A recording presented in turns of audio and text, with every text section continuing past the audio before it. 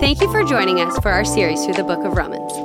This book is full of rich truths about the Christian life, and we hope that throughout our study, your identity in Christ and our call to communitas are affirmed in you each week. Let's dive into the text. How are we doing, guys? Good? Good? Awesome. Who in this room in group projects were just the overachievers? Anybody? Okay.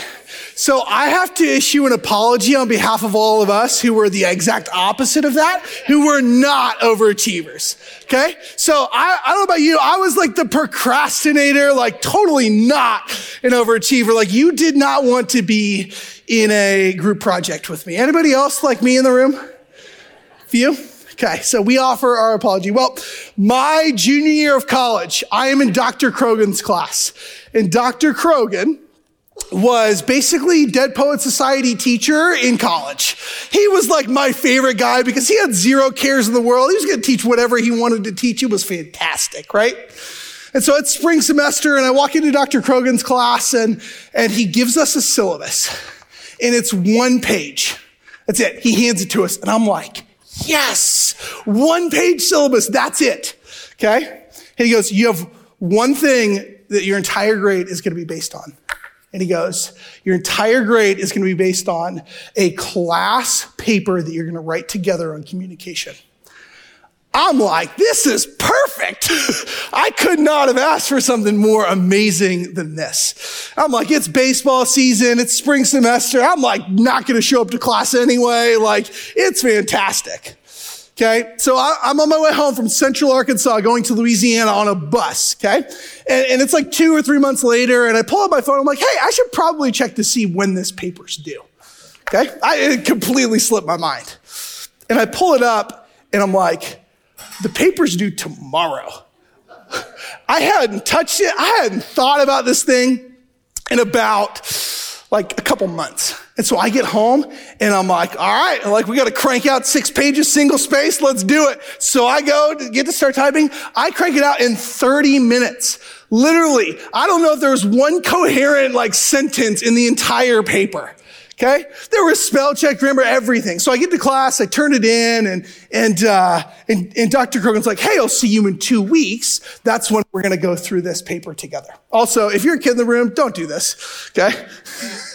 Just to clarify, I should have said that first service. My daughter was in first service. So Charlie, I'm sorry. But so I get in 2 weeks later and he walks in and I have that sinking heart feeling.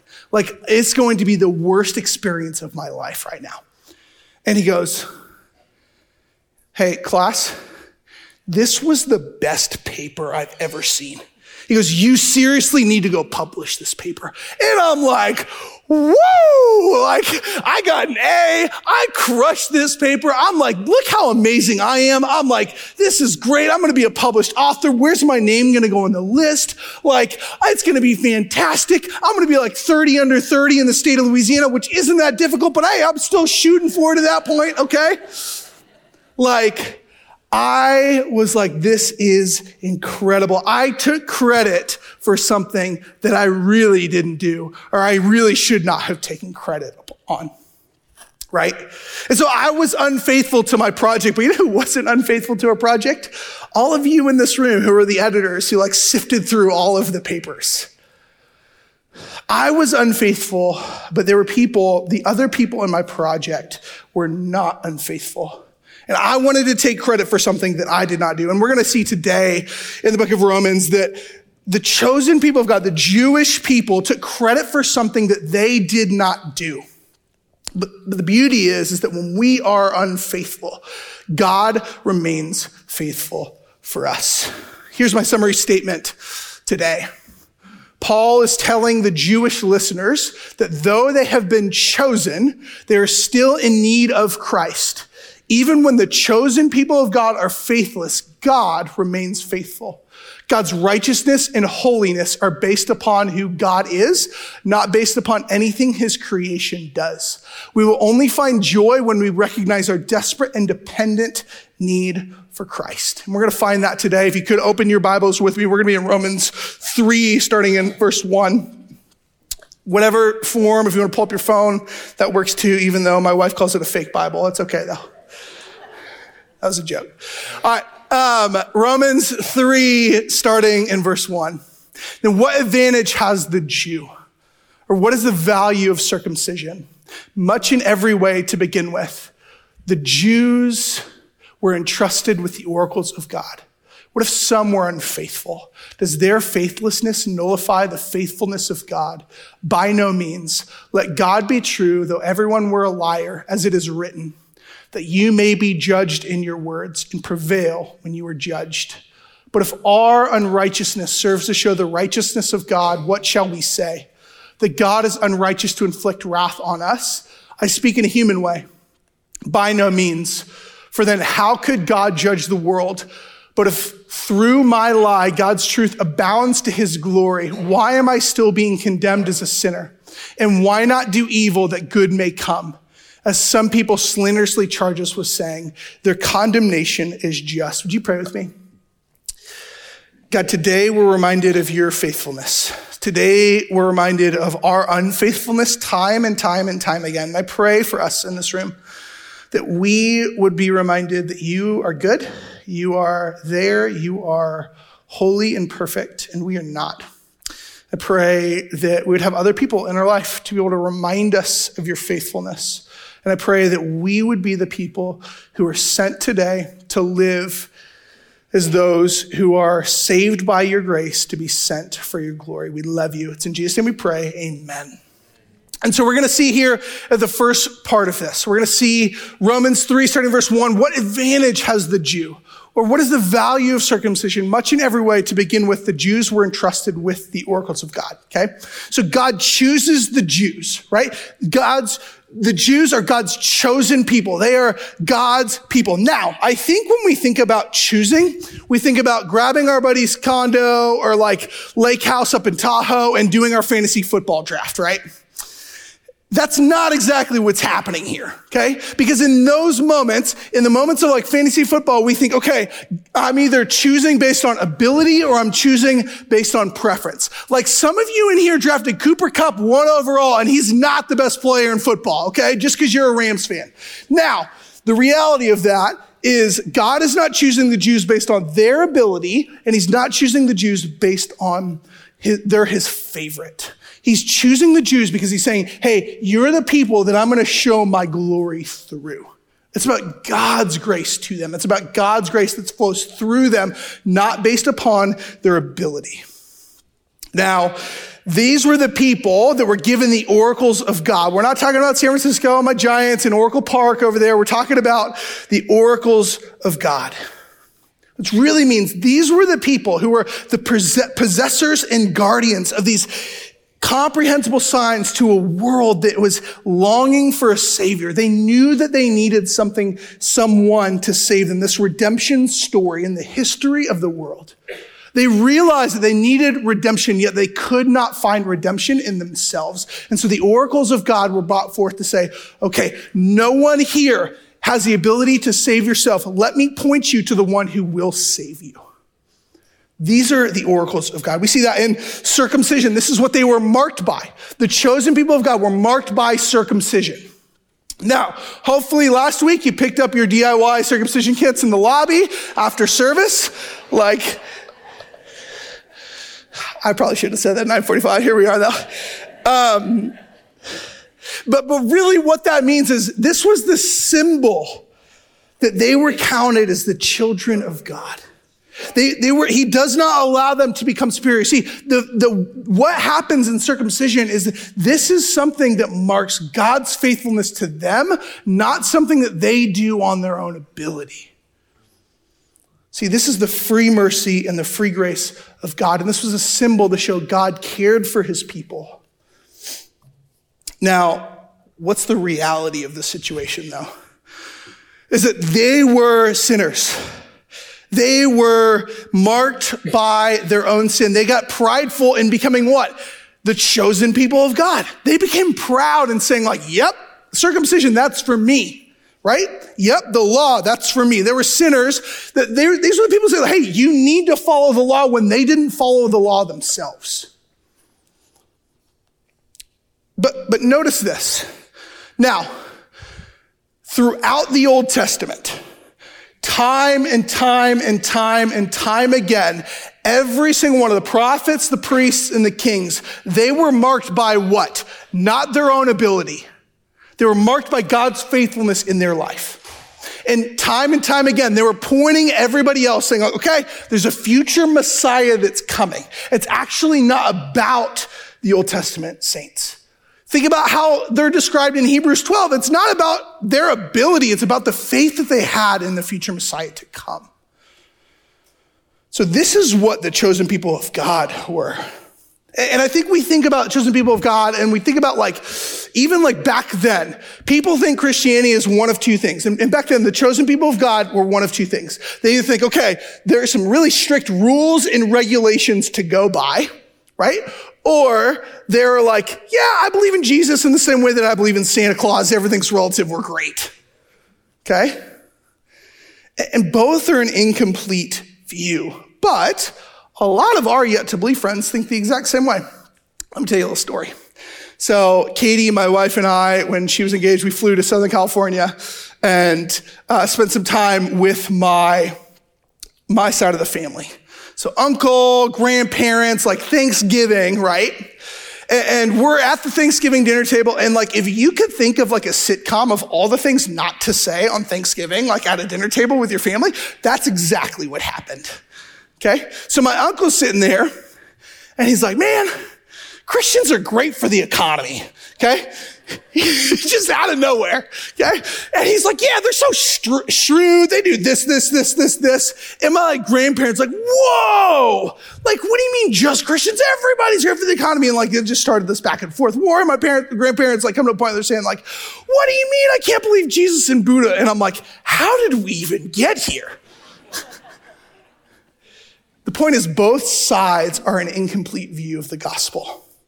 Both sides are what people think following Jesus is about. Because what the chosen people of God were accused of was the exact same thing. It's either rigid rules or freedom in whatever I want to think or believe. They really aren't that different from the rest of the world. But the reality is no matter what side they fell on, or even at times what side we fall on, God's character remains the same. It is not based upon our unfaithfulness. Read with me in verse 3. What if some were unfaithful? Does their faithlessness nullify the faithfulness of God?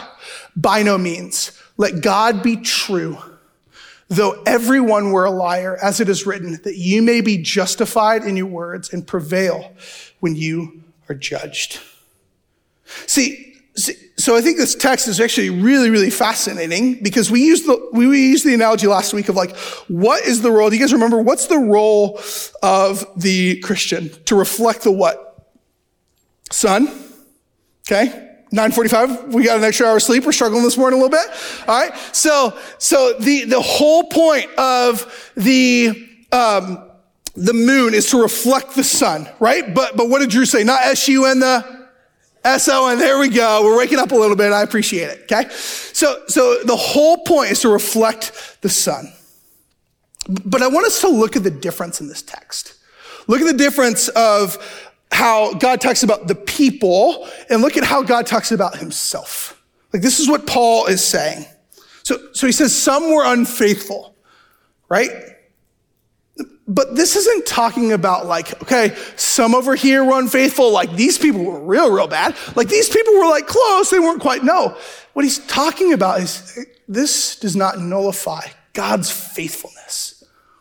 It's talking about God's faithfulness even when we are faithless. See, it's not about how good or bad the Jews were or how many were unfaithful and how many weren't. It's actually talking about, hey, regardless, God remains faithful. It does not nullify God's faithfulness. Notice next, it says sinners following the law. There were sinners for not following the law. They were sinners because they did not want to follow the law. Now, I think the law is a really interesting concept and it's very difficult for us to understand, right? Okay? Now, let me explain it in this analogy. Now, anybody go trick-or-treating with their kids this week? Some of us in here, I got 5. We're great, okay? So, now, my kids go trick-or-treating on Monday night, and we get home. And if I told my kids, hey, eat as much candy as you want, indulge, I don't care. You want to eat Reese's with Jolly Rancher? Be my guest, go for it, right? Now, what would happen? I'd have stomach issues a lot later. Katie and I would be up way too late for either one of us to comprehend. They'd be flying around the house, and they'd be questionable for school the next day, right? The most loving thing that I can do is say, hey, let's have one piece of candy tonight. Understand, when God gives the law, he's doing it out of love. He's not doing it out of a idea that we're being taken away, that it's not for our good. The law was given out of love. And I think like we see this in Romans 7, we're going to get there eventually, but the law is out of love. It's kind of like, hey, I care about you. But here's the reality. What happens in the garden? When God gives the first law, what happens? Like, hey, I want you to realize I am the creator God and you are my creation. Creation will flourish when it's under my rule and reign as creator God. And what happens? Hey, don't eat from the tree of the knowledge of good and evil. There we go. Okay. So when God gives the law, what happens? Creation, Adam and Eve, me and you and everybody in between says, hey, nope, I want knowledge the way that God has. I want to know what's good and what's bad. I want to be on the level playing field with God. And sin enters the world. See, the law is not the problem. It's what the law reveals in our hearts that's the problem. The problem is my sin. It's my nature to want to disobey God. And we don't like that because it reveals who we are, right? And we see that next is that everybody is a liar at the end of this. And again, what is this talking about? It's talking about not that like, we're going to get into the specifics of how we are liars, but it's talking that God is remaining true. See, the beauty of this text is God is faithful even when we're faithless. God is true when we are liars because we need a God who is outside of ourselves in order to save us from ourselves. This is why it's so important that God is true, and God's truth is not based upon who I am. It's based upon who he is. See, we need a God who is greater than ourselves in order to save us from ourselves. We need a God who is truthful. We need a God who is faithful. We need a God who is good because we will be faithless. We will be liars, and we are sinners.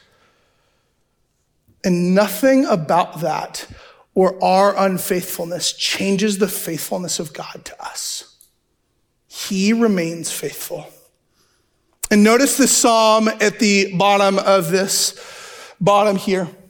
It's this combination of Psalm 116:11 and Psalm 51:4, where David's basically saying, look, all mankind are liars in the first part of this. And then the second part, it's like, hey, look, but God, this is me who sins against you. It has nothing to do with who you are. See, nothing changes about God's character and nature here. God remains true even when we are not. And so we notice that with the chosen people of God, the Jewish people throughout history. The issue was not that they weren't good enough, although they weren't. The issue is they wanted to take credit for something they didn't do. They wanted to take credit for something they had no business taking credit from. See, this is what we are able to understand is that when we hit our lid on our ability, it's actually an opportunity for us to trust God more. Now, I'm a huge baseball fan, if you don't know that by now. But Aaron Judge, anybody know that name? A couple of us in here, okay? He just set the American League record for home runs in a season, okay? With the New York Yankees. Now, he is a free agent this year, okay? Now, he has like a historical year. Like he is one of the best players to ever play the game of baseball. Okay, that's how like good he was this year. Now, he gets to the postseason and he hits a slump. Okay. He couldn't hit water if he fell out of a boat sort of slump. Okay. Like that's how bad he was. Now, he was so bad, he's a Yankee, that his own fans, after having a historical season, start booing him in the postseason. Okay? Now, as a Giants fan, I'm like, keep it up, guys. Because the reality is when he hits his lid on his ability in the postseason, it's an opportunity for my Giants to sign him this offseason, right? So understand that like desperate independence as we rely upon God is not based on our ability. It's actually what happens when we hit the lid on our ability and we realize I can't go anywhere else. It's a trust. Because even when we realize, or maybe when we don't realize that we're not being desperate dependent, we use the stool analogy as well. When we have that one cheek faith, when that takes place, the beautiful thing is God still remains fully righteous and fully good to us. See, what Paul's doing here is he's drawing out this hypothetical argument. He's saying like, hey, look, everybody, I'm answering questions with more questions because I'm like, this is a ridiculous argument, right? That's what Paul's saying here. Like, let me just answer more questions with questions. Because it's silly to think that our unrighteousness dictates God's righteousness. That would mean a God that would be solely based upon ourselves, which, look, I make a pretty crummy God, right? We in this room make pretty crummy gods because we try and do it every single day. See, the reality when we hit the lid on our ability, when we realize our unrighteousness, it drives us to humility. It drives us to a place to humble ourselves, to realize, okay, God, you are the creator, God, and I am your creation. How you intended me to flourish. Because God doesn't need any of us in this room, but he still chooses to use us and love us for his glory. That's the good news. See, God's glory is displayed in the despair of his people. God's glory is not displayed in the success of his people, but the despair of his people. God's glory is not displayed in the accomplishments of his people, but in the despair of his people. See, humility is a humble surrender to remember who God is and who we are before a right, perfect, holy God. Because our pride says, I want to be the creator. Humility says, God, you are the creator and I'm your creation. But I'm a little afraid in a community like ours, it's so easy to say, God, I will only take the gospel if the comforts come with it. I'll only take your good news as long as I can have the comforts that come with, hey, I'm not going to give up the car or the house or anything like that. And that's not the gospel. It's not giving up those things. But it is saying, God, use me for your glory, whatever that may look like. See, the reality is we care more about the comforts far often in our life more than we care about our Creator. But here's the reminder. When we are unrighteous and we tell God, my better is better than you, God, he reminds us that his better is better for us. See, our unrighteousness doesn't take away from God's righteousness. When we are sitting over here and we're saying, hey, I've got to do this, and this is what's going to structure my life in order to be good. Yeah, I'm going to check the box to go to church. I'm going to try and live this good, moral, happy life. When we're over here and we say, I've got this all figured out, God is gracious enough to say, hey, it's not about you being better. It's about you realizing who you are and who I am, because his better is better. And Paul's going to talk about this hypothetical argument even more. The next question that we see is that Paul's going to talk about, hey, people can be unrighteous, right? This is the question that he's got. Can people be unrighteous to serve to show the righteousness of God? Can we sin so that God can be glorious and all that stuff? And what's Paul saying? He's saying, like, by no means. It's like quoting, in a sense, Romans 6, which we're going to eventually get to. But if our unrighteousness serves to show the righteousness of God, what shall we say? That God is unrighteous to inflict wrath on us? I speak in a human way. By no means. For then how could God judge the world? But if through my lie, God's truth abounds to his glory, why am I still being condemned as a sinner? And why not do evil that good may come? As some people slanderously charge us with saying, their condemnation is just. See, here's the thing. Just because we don't think sin is sin doesn't mean sin isn't sin. Sin is still sin no matter what relativistic idea that we have. Sin is still before a holy, unrighteous God saying, I want what I think is better than what you have for me. That doesn't change. And the reality of that is, like, when we say that, when we want to step on the throne of our heart, we are subject to his wrath because he is fully perfect. He is fully creator God, and we are not. We are his creation. And yet we want to say, nope, I've got this figured out. I want to be the creator God. We're subject. See, the reality is that he is subject to his perfect character. He is not subject to our imperfect character. We are subject to him. See, the chosen people of God don't get a free pass just because he chose them. Just because we check the box and say, yeah, I'm a Christian, or yeah, I follow Jesus, whatever that may look like, does not, in the same way that I believe in Santa Claus, does not mean we get a free pass. It's not a free pass to sin because it's going to be used by God. And it's not a free pass to just get into heaven. See, believing in Jesus is not this idea that I can just, check the box, I'm good, I can do whatever I want. Believing in Jesus is always an invitation to trusting that God's better is better.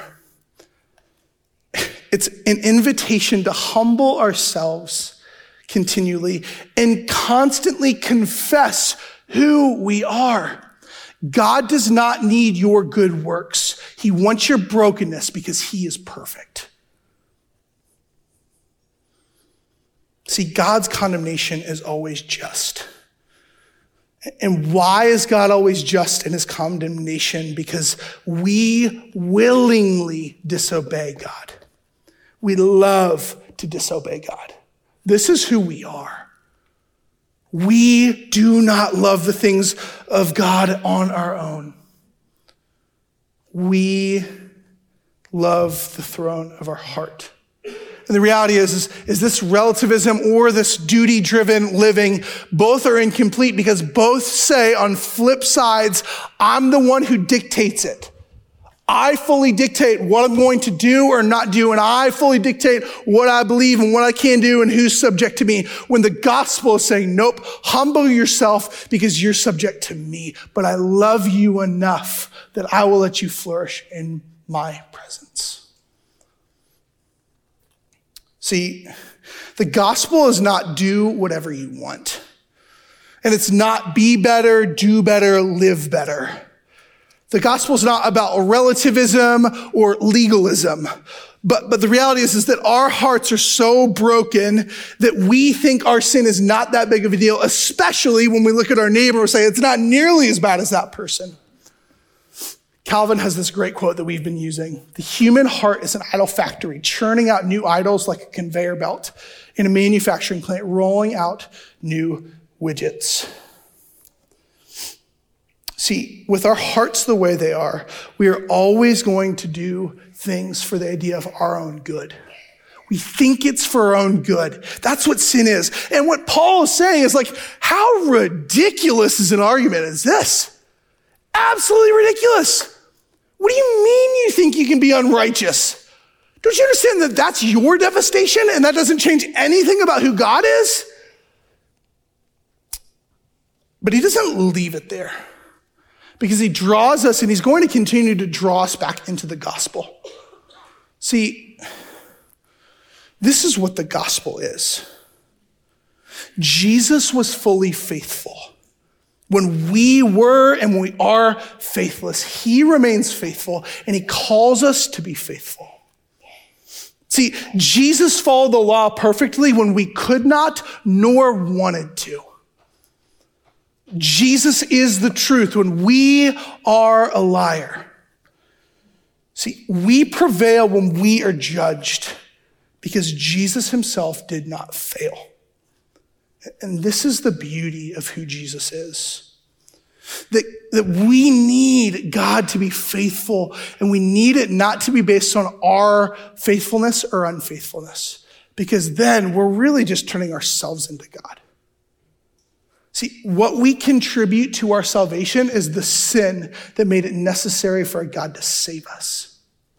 That's the gospel. But the beautiful thing about the gospel is that, he saves us. That Jesus lived the perfect life when we could not live the perfect life, when we did not want to live the perfect life. The gospel is for us. Jesus comes and lives according to the law that we could not keep nor wanted to keep. That Jesus dies upon the cross to take the wrath of God from us. That he says, okay, I took your place. God's justice prevailed. But for us who are in Jesus Christ, it prevailed upon Jesus, not upon us. This is the gospel. It's the beautiful nature of the gospel. And even if that were enough, it's enough. It's enough to just say, okay, Jesus took my punishment. I can go to heaven. God says, no, it's not fully it. I'm going to give you my presence here and now. That even when you're unfaithful, I will remain faithful. Because here's the reality. You will be unfaithful this week. But God will remain faithful in your life. And so I want to close with a few implications. First implication is that the gospel is for you, but it's not about you. See, God chose the Jews. He saves us, but it's not about us and it's not about the Jews. It's Jesus who rescues and redeems you for our good, but it's not about us. It's about God's glory. Because you and I will flourish in the way that we were intended to flourish when we realize we are his creation and he is the creator God. That is the gospel. The point is not for you this week to say, man, their family has it put together. The point is saying, hey, man, their family is a wreck, but something's going on in their life. God's doing something in their life that I cannot understand. Hey, what's that peace? In the midst of everything going on in their life, what's that peace that's so different about them? It's something that's outside of ourselves. It's the work of the Spirit in our life. That our biggest prayer would be, God, work in our life in such a way that only you can get the glory in ways that we could never get the glory. And when we realize that, we start to embrace humility by recognizing who we are. We are broken, desperate, and dependent sinners in need of God's grace day after day after day after day. Because the reality is there will be times in our life that we care far more about the rules in our life than we do about a relationship with Jesus. And there are going to be times in our life where we're over here and we say, hey, my sin's not that bad. It's fine. Jesus died for me already, right? I can just go on and live however I want. But humility is the third way. Humility is saying, God, only you and you alone can do this. Because the reality is, as I said earlier, we will be unfaithful this week. We'll be unfaithful to God. And yet God remains fully faithful to us. See, we will take credit from God this week. We will take credit on papers that we had no business taking credit for. And yet God receives the glory for it. Even so, he will remain faithful. And one of the ways, it's not about following rules or regulations, and it's not about this relativistic moralism. But it's about what God's doing in our affections. So I just want us to take a moment, and I want us to think about, man, what are some of the ways that are stealing my affections from God? What are some of the ways that are stealing my joys? Just spend some time, just ask God in your life right now, what are some of the ways that are stealing some of the joy in my life?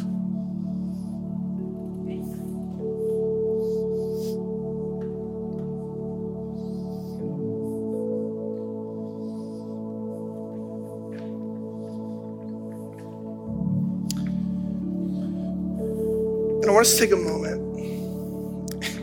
God has wired us in so many unique and different ways. And I want us to just take a moment and ask God, okay, what are some of the ways that stir my affections for you? What are some of the ways that I find joy in who you are? It could be reading your Bible. It also could be how you go for hikes. It could be how you're out in your land. It could be how you play with your kids. It could be going to the aquarium. So ask God, just take a moment and ask God, what are some of the ways that he stirs your affections for him?